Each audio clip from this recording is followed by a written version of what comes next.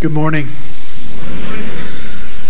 Great to hear your singing, to share it together in worship of the Lord Jesus Christ. You can be praying for me. I am praying about where to go next. Probably won't set into a new series until February or so with the schedule and some things that we've got going on. Of course, we have the wonderful building dedication next Sunday. I hope that you'll be able to be here for that. But you be praying that the Lord would direct me and lead me to the next series that would be best for our church at this peculiar time in our church's life. Appreciate that. If you take your Bibles, turn along with me this morning to 2 Corinthians chapter 2. 2 Corinthians chapter 2.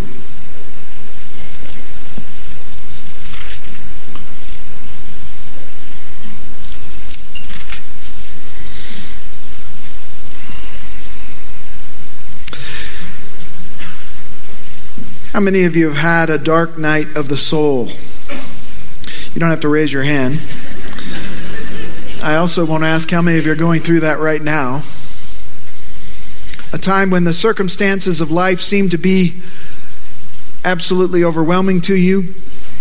A time when you weren't sure you were going to be able to go on. Maybe it was a time that you were experiencing because of a job loss or trouble at work, or maybe it was because of a diagnosis or because of loss of a loved one, or maybe you found yourself in the pit of despair because of a strained relationship, or maybe a wayward child, or a difficult parent relationship, or a struggling marriage. Or maybe you can't even identify why you were feeling low or are feeling low. Lots of things can contribute to a feeling of discouragement or even depression. Even a lack of sleep can be a contributing factor. A lack of sunlight can do that to us sometimes. You know, they have a name for that now. Seasonal affective disorder. SAD. Well, that's creative. I don't know who comes up with these things, but here's a description from the internet of what seasonal affective disorder is. Seasonal affective disorder occurs in climates where there is less sunlight at certain times of the year. Symptoms include fatigue, depression, hopelessness, and social withdrawal. These are realities for us. Realities of feeling discouraged and down at times. How many of you struggle to get through January and February? The holidays are all over. The excitement of it is done. The tree's down. Everything's put away. It's all back to normal. It's cold and snowy, and you can't wait for spring. Daylight is still pretty short, though it's getting longer every day. All of that can affect our outlook, can affect our mood, and leave us feeling down in the dumps. In our text this morning, we're going to see the Apostle Paul struggle with his own discouragement and despair. His discouragement, however, was not caused by fewer hours of sunlight. His was caused by a very difficult relationship. A difficult relationship with a whole church. The church at Corinth. But the Lord did not leave him in that pit of despair. God's truth came in like sunlight into the darkness. God's truth, remembered, believed, and applied to the soul, helped Paul to climb out of that pit of despair. And it can help us too. And so, with that in mind, I want us to look together at 2 Corinthians chapter 2. I'm going to read verses 12 through 17. 2 Corinthians chapter 2, verses 12 through 17. Paul writes, "Now when I came to Troas for the gospel of Christ, and when a door was opened for me in the Lord, I had no rest for my spirit, not finding Titus my brother. But taking my leave of them, I went on to Macedonia. But thanks be to God, who always leads us in triumph in Christ, and manifests through us the sweet aroma of the knowledge of him in every place. For we are a fragrance of Christ to God, among those who are being saved and among those who are perishing. To the one, an aroma from death to death. To the other, an aroma from life to life. And who is adequate for these things? For we are not like many, peddling the word of God, but as from sincerity, but as from God, we speak in Christ in the sight of God. Thanks be to God for his word. Will you join with me as we pray?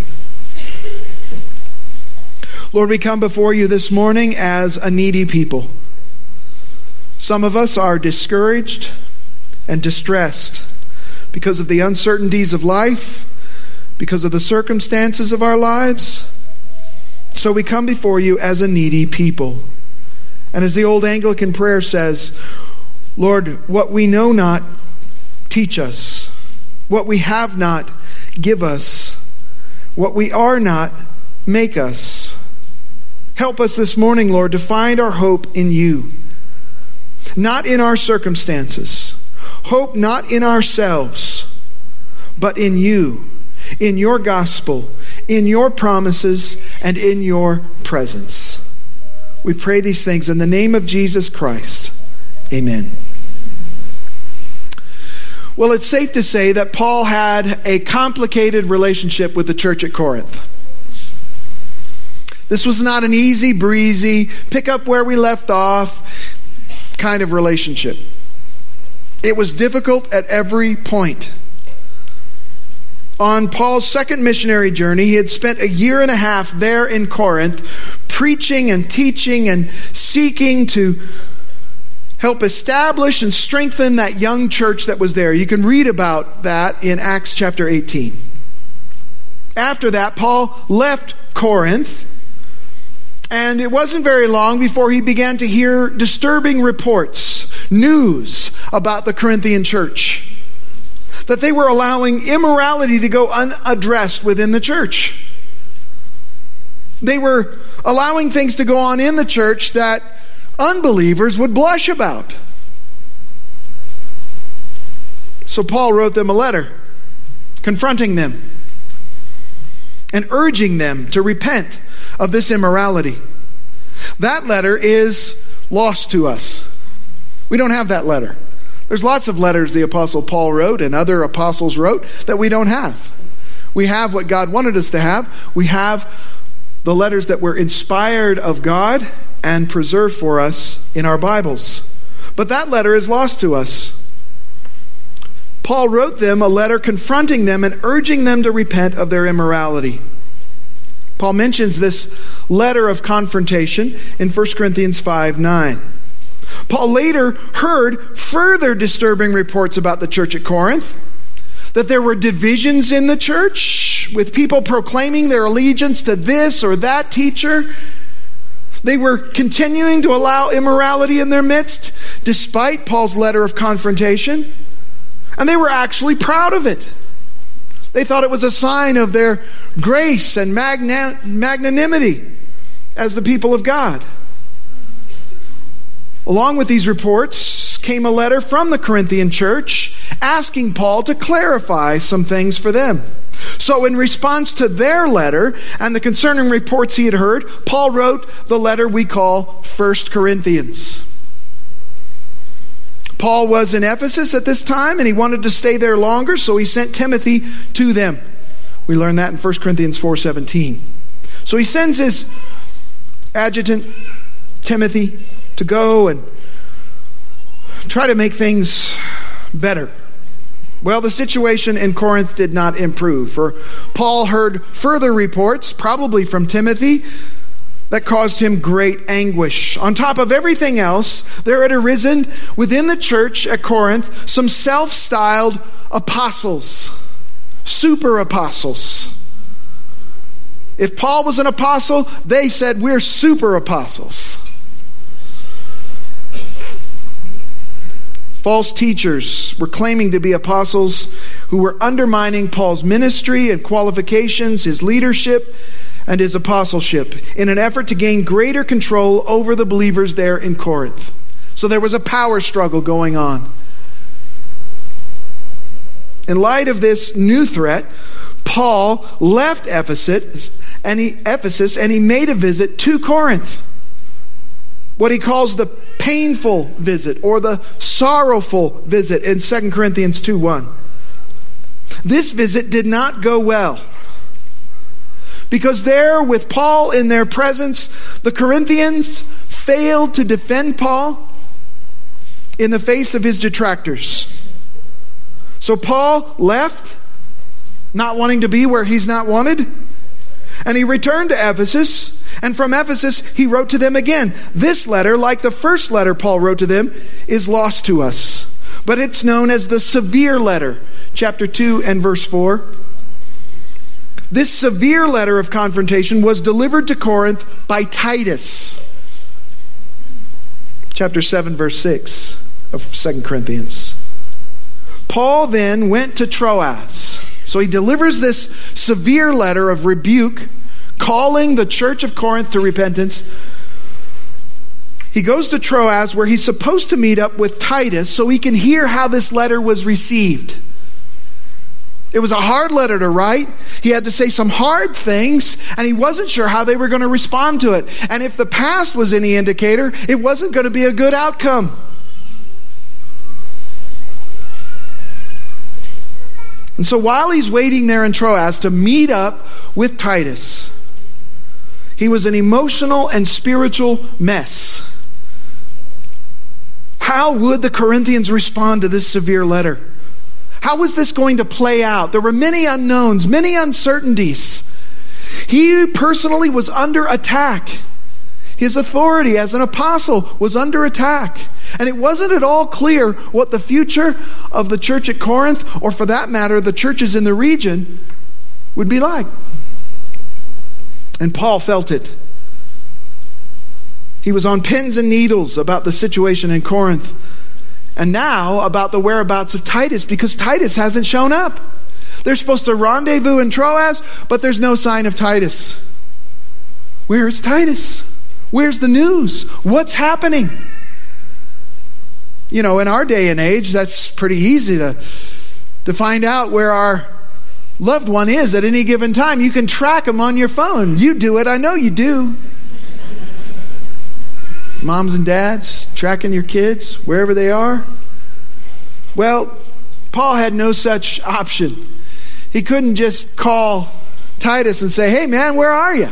We're supposed to meet here. What's going on? Hey, how did they receive that letter? What's the word?" He has no idea. So we read in 2 Corinthians 2 at verse 12. Again, join me there. 2 Corinthians 2:12. This is all the lead up, all right? Now when I came to Troas for the gospel of Christ, and when a door was opened for me in the Lord, I had no rest for my spirit. No rest for my spirit. You ever been there? You ever felt that way?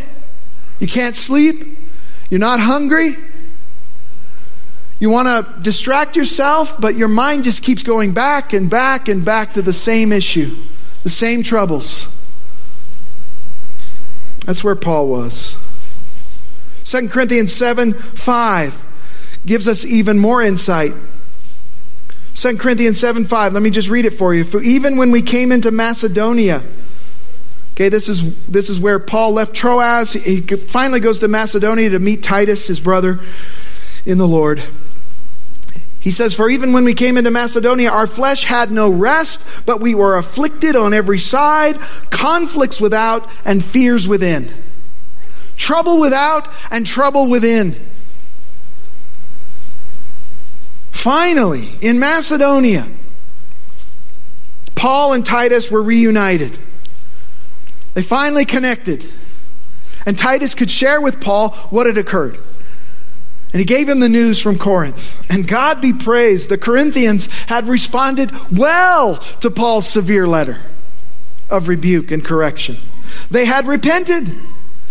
2 Corinthians 7:6 and 7 says this, but God, who comforts the depressed, comforted us by the coming of Titus.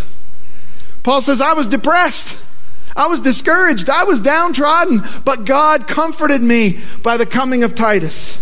And not only by his coming, but also by the comfort with which he was comforted in you, as he reported to us your longing, your mourning, your zeal for me, so that I rejoiced even more.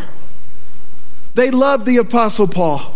They saw the error of their ways, at least largely, and they had repented of much of their sin. So it's a wonderful story of repentance and reconciliation, of relief for the Apostle Paul, of joy after overwhelming sorrow.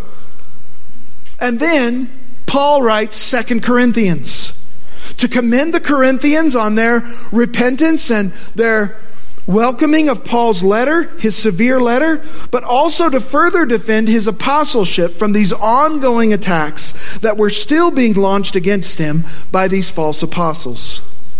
But what Paul writes in our text this morning, here in 2 Corinthians chapter 2, he is recounting how he felt before he heard the news about the Corinthians' repentance. This is before he felt the relief and the joy of hearing of how they had received well his letter. Paul was beside himself with anguish and discouragement before he heard the news from Titus. It was so bad that even when the Lord opened a door of opportunity for gospel advance, Paul couldn't find the strength or the energy or the focus or whatever to fully take advantage of that opportunity. He had to pass on that opportunity, the fullness of that opportunity. So he left, and it says he went on to Macedonia. But in the midst of his discouragement and despair, the Lord reminded Paul of truth. Reasons that Paul could be joyously thankful even in the midst of uncertainty and discouragement. And that's what we're going to find as well in our text this morning. Reasons that we can be joyously thankful even in the midst of all of life's uncertainties and discouragements. Reason for joyous thanks. In 2 Corinthians chapter 2, verses 14 through 17, we're going to see together 3 reasons for joyful thanksgiving in the midst of life's uncertainties and discouragements. All right, first reason, here we go. We can give joyful thanksgiving for our life of glorious captivity to Christ. We can give joyous thanksgiving for our life of glorious captivity to Christ. As Paul waited for word from Titus about the Corinthians, he had no rest for his soul. And it was so bad that he apparently failed to take full advantage of these ministry opportunities that the Lord had opened up for him. And this was not the first time or the last time that Paul would experience anguish of soul. Look with me at 2 Corinthians 1:8, just probably a page before. 2 Corinthians 1:8, we do not want you to be unaware, brethren, of our affliction which came to us in Asia, probably in Ephesus, that we were burdened excessively beyond our strength, so that we despaired even of life. I love how the Bible is so real. It doesn't treat life like something that's to be soared over and, we just go from victory to victory. We just go from joy to joy. Not at all. The Apostle Paul, of all people, experienced severe discouragement, depression, even despairing of life itself. Life is hard. And the Bible doesn't whitewash that fact. It doesn't sugarcoat it. And in the midst of such uncertainty and sorrow and discouragement, the Lord reminds Paul of what was true. Look with me at verse 14.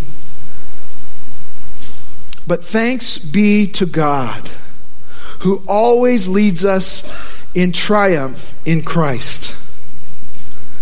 Paul was able to shake himself out of the discouragement with the truth that God always leads us in triumph in Christ.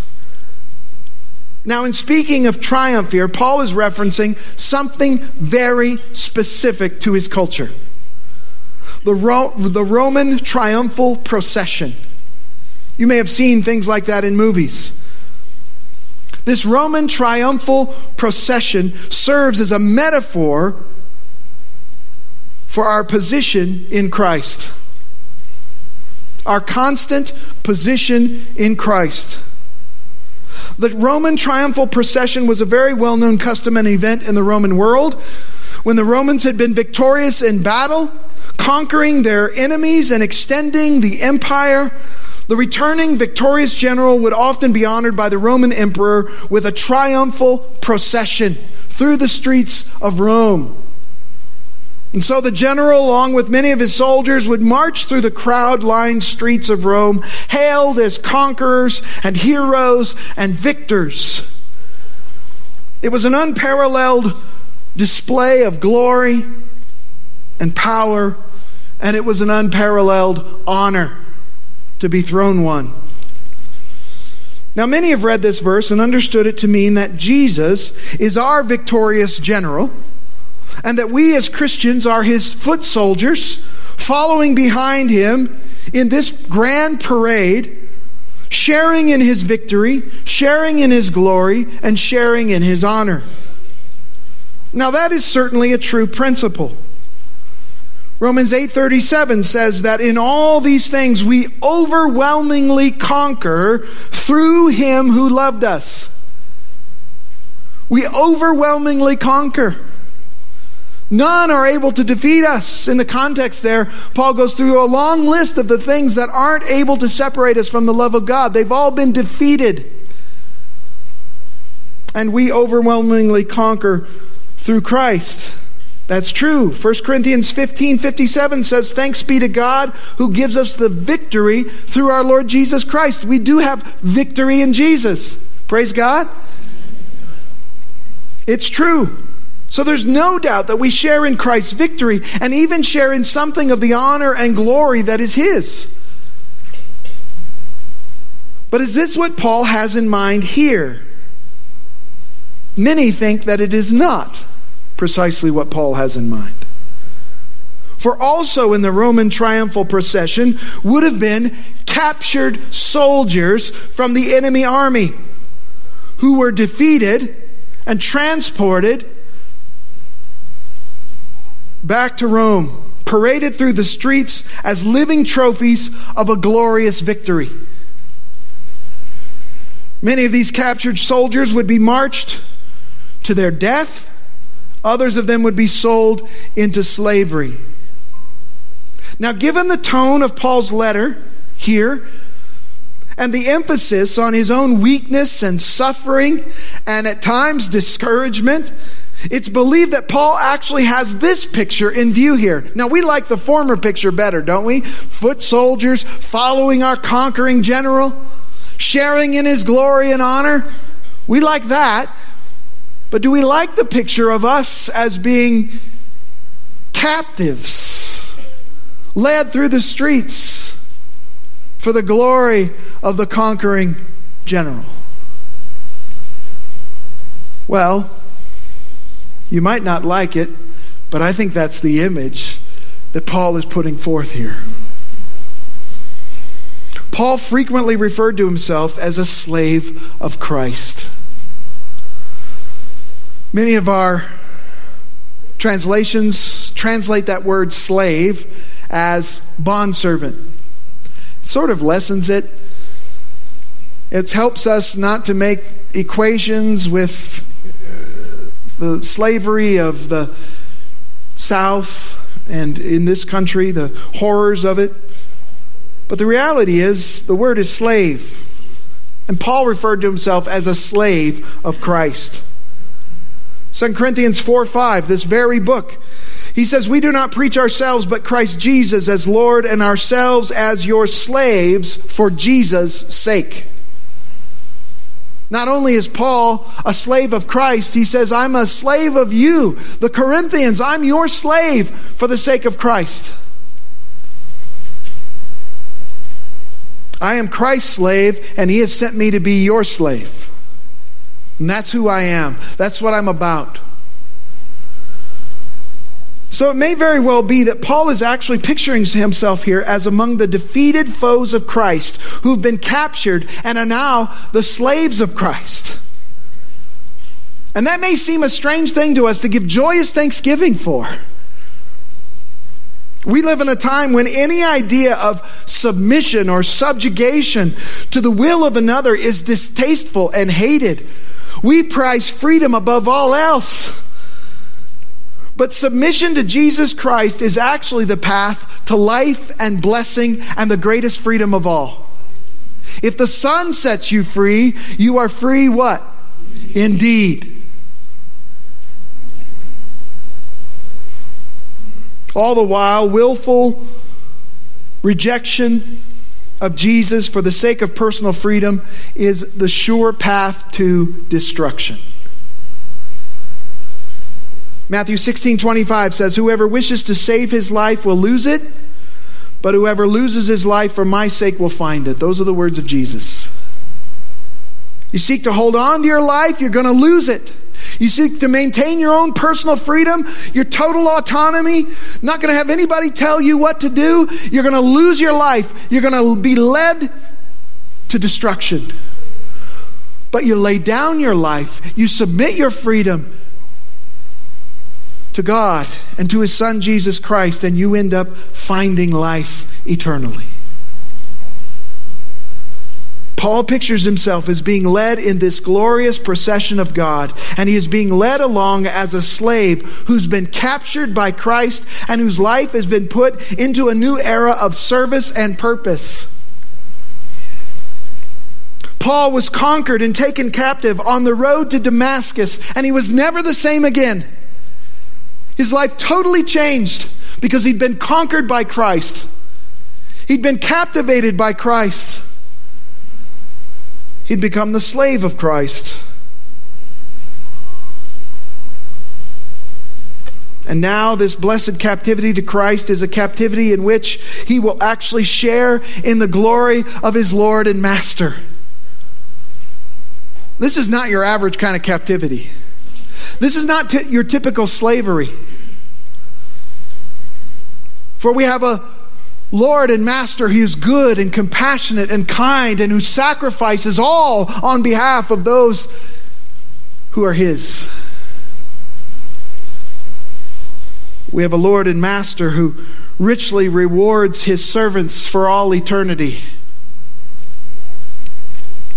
A Lord and Master who's loving and gracious and faithful at every turn.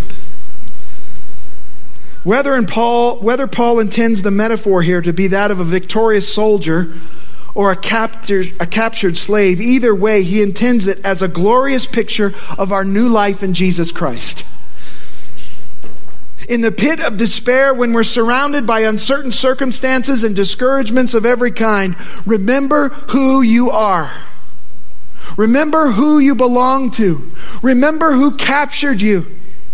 Remember whose servant you are, and remember the promised blessing that is to come for those who serve faithfully.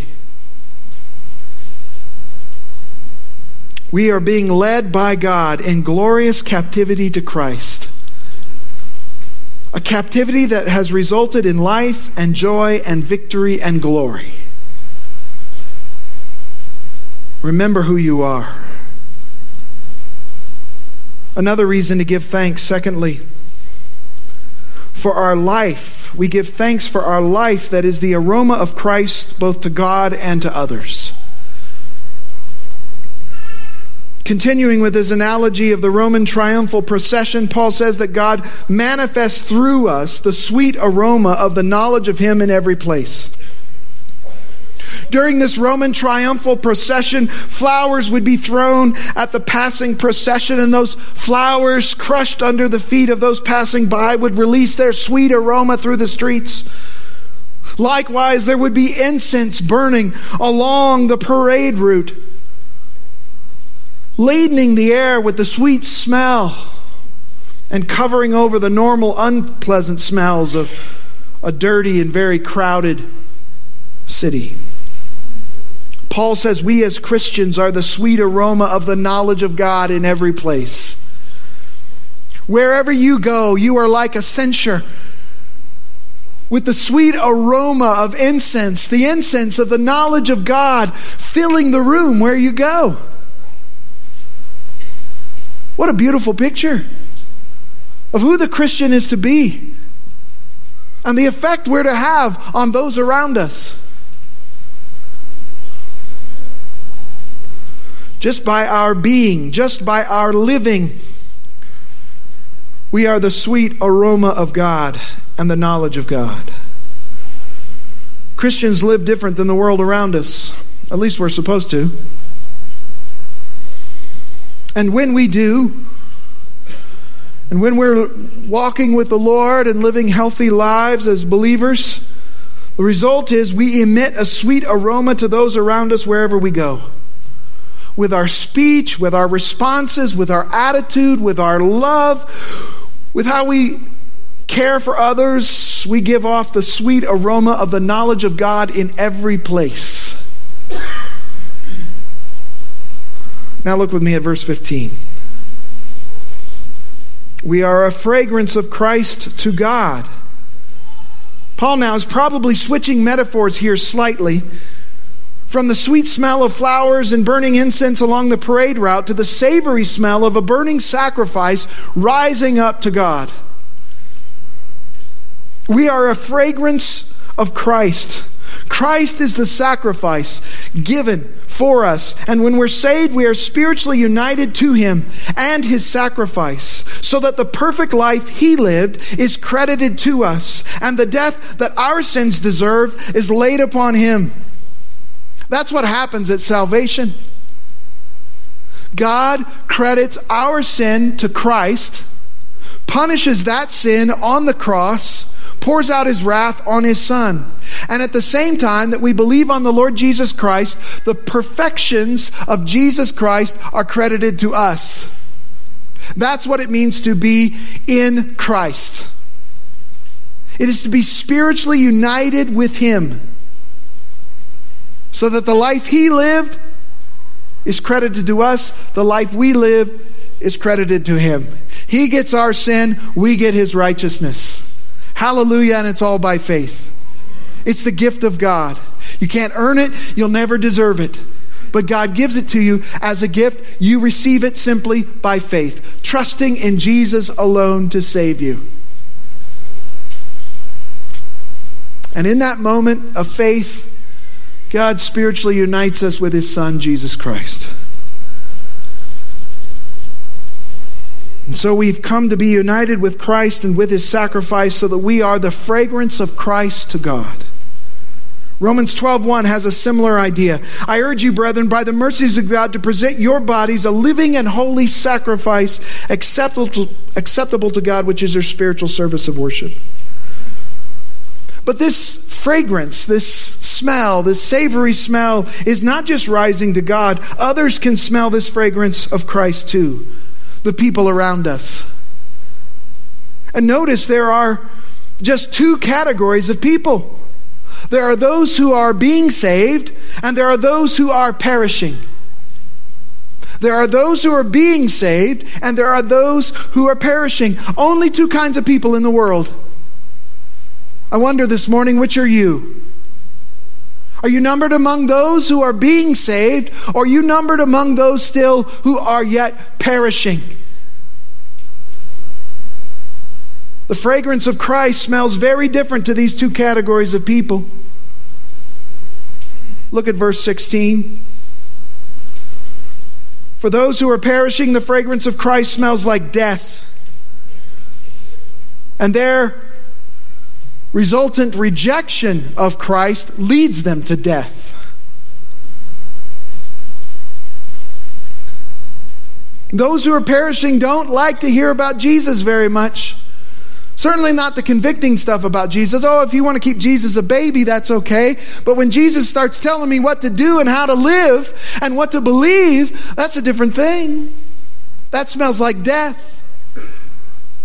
That smells like slavery.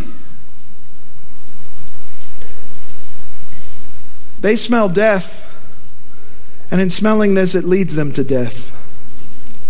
But for others, by God's mercy, the fragrance of Christ smells like life, and it leads them to life. It smells like a better way of living. It smells like truth. It smells like reality. Smells like salvation. And it leads them to salvation.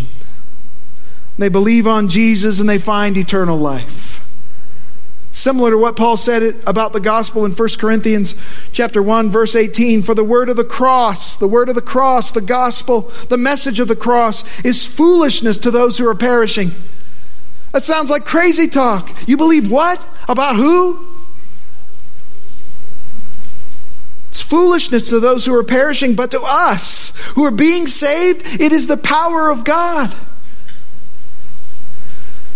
There are only two categories of people in the world. Those who are perishing and those who are being saved. I wonder today, which one characterizes you? When you hear the gospel, do you hear life? Is it sweet to you? Or is it distasteful? Does it smell bad? If it does, I'd urge you to cry out to God for mercy.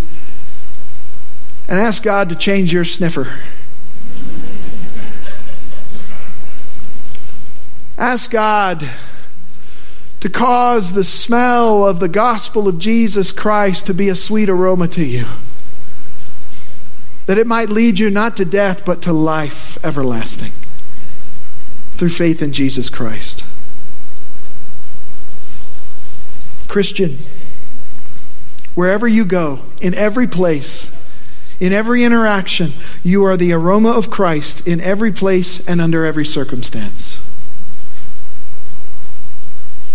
You take with you the aroma, the sweet aroma of the knowledge of God wherever you go. How you doing with that? Can others smell it clearly? Ask God to help you emit that beautifully sweet aroma that is the knowledge of God in every place. Paul saw his role as being an aroma emitter, and it gave him purpose beyond his troubles and circumstances. Thirdly and finally, giving thanks for our life of humble service in Christ before God. When faced with its reality of being the fragrance of Christ to the world, Paul feels rightly overwhelmed. Look at how he ends verse 16. Who is sufficient for these things? Who can live up to this? Who can be such an aroma in every place? The spiritual realities of heaven and hell, of life and death, of destruction and salvation, have a way of humbling us, and well they should. To know that we represent Christ before a watching and sniffing world. That we are the fragrance of Christ in the midst of the rotting garbage heaps of the world systems. Who is sufficient for these things? Paul is in effect saying here, I can't do this by myself. But later he reveals where our sufficiency actually comes from. Look with me at 2 Corinthians 3:5. 2 Corinthians 3:5, again, just maybe about a page to your right. He says, not that we are adequate in ourselves to consider anything as coming from ourselves, but our adequacy is from God. There's the key. Who's sufficient for these things? None of us are. But God is our sufficiency. He supplies all we need in every circumstance and every situation to every person if we will depend on Him. Paul then contrasts himself with the others. He says, we're not like the others. We're not like the many, verse 17. Literally, he says, we're not like the hoi polloi, the many who are merely peddling the Word of God. He's talking about these so-called super apostles who were peddling the Word of God. They were like common peddlers, hawking the product and then changing the message just to make a buck or gain a following or make a name for themselves. The word peddling here was also used in the wine trade for diluting the product, watering it down, and selling it at exorbitant prices, increasing your profit. This is what was going on in Corinth among the false teachers and the false apostles. They were using the Word of God merely as a way of promoting themselves, of advancing themselves. They were diluting the Word of God and only preaching the bits that people wanted to hear. Man, I'm glad that doesn't happen today. And Paul says, I'm not like them. Instead, Paul ministered from a place of humility and sincerity. From humility in that he knew that in his own strength he was insufficient for this ministry. To stand in the gap between heaven and hell for people, to be a consistent source of sweet aroma on behalf of God. He ministered in humility, knowing that God had to be his sufficiency, that he depended on the strength of another, someone outside of himself. He ministered not only in humility, but he ministered also in sincerity, and that he wasn't in ministry for what he could get out of it. He hadn't come to fleece the flock, but to serve the flock, to care for the flock, to love the flock, and to sacrifice himself for the sake of the flock. Paul spoke in Christ, secure in his spiritual union with Christ. Paul spoke in the power of Christ, the power that Christ supplied, and he spoke in Christ before God. He spoke knowing that God heard every word that he uttered, that he saw every action, and that God knew every motive of his heart.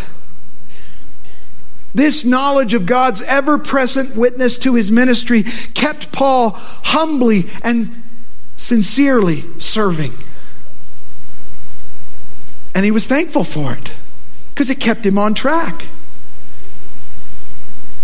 This is the truth that Paul called to mind in the dark night of his soul. It tempered his sorrows and motivated his service. It kept him from spiraling down into a poor pity party session where he said, "Poor me," and focused on himself and his own problems. He realized he'd been captured by Christ, that he was the slave of a glorious and gracious master who had things for him to do, people for him to serve, places for him to go. And Paul found reason in these things for joyous thanksgiving. For his life of glorious captivity to Christ, for his life that was the aroma of Christ to God and to others, and for his life of humble service in Christ before God. And as it was for the Apostle Paul, so it can be for us. God's truth, remembered, believed, and applied, can help us climb out of any pit of despair that we find ourselves in. And we can be led, like the Apostle Paul, in triumph. The triumph of our Master, who leads us into a freedom we could have never had without being slaves of Christ. Who leads us into a glory and an honor and a victory that would have never been ours apart from Christ. Who leads us to be the sweet aroma of the knowledge of God, which fills the air around us and ascends to the very throne of God as a well-pleasing sacrifice to the Lord. This is in the midst of anything you're going through. The truth of God's word is a balm for our souls. Let's pray together. Heavenly Father, there are no doubt some within our midst who are experiencing such a dark night of the soul, struggling through each day, preoccupied with thoughts of other things, even perhaps struggling to listen to this message today because of burdens on their hearts and concerns on their minds. Lord, minister your comfort to them even now as I pray. May they be assured that you are always leading us in triumph. Triumph doesn't always look like living above your problems. Sometimes it looks like humbly enduring them, learning from them, serving others in the midst of them. Teach us these things, Lord, for your glory, that we might be the sweet aroma of the knowledge of God in every place. That we might serve you as your slaves, captive to the glorious Master Jesus. Lord Jesus, we love you. Help us to grow in you. We pray in Jesus' name. Amen.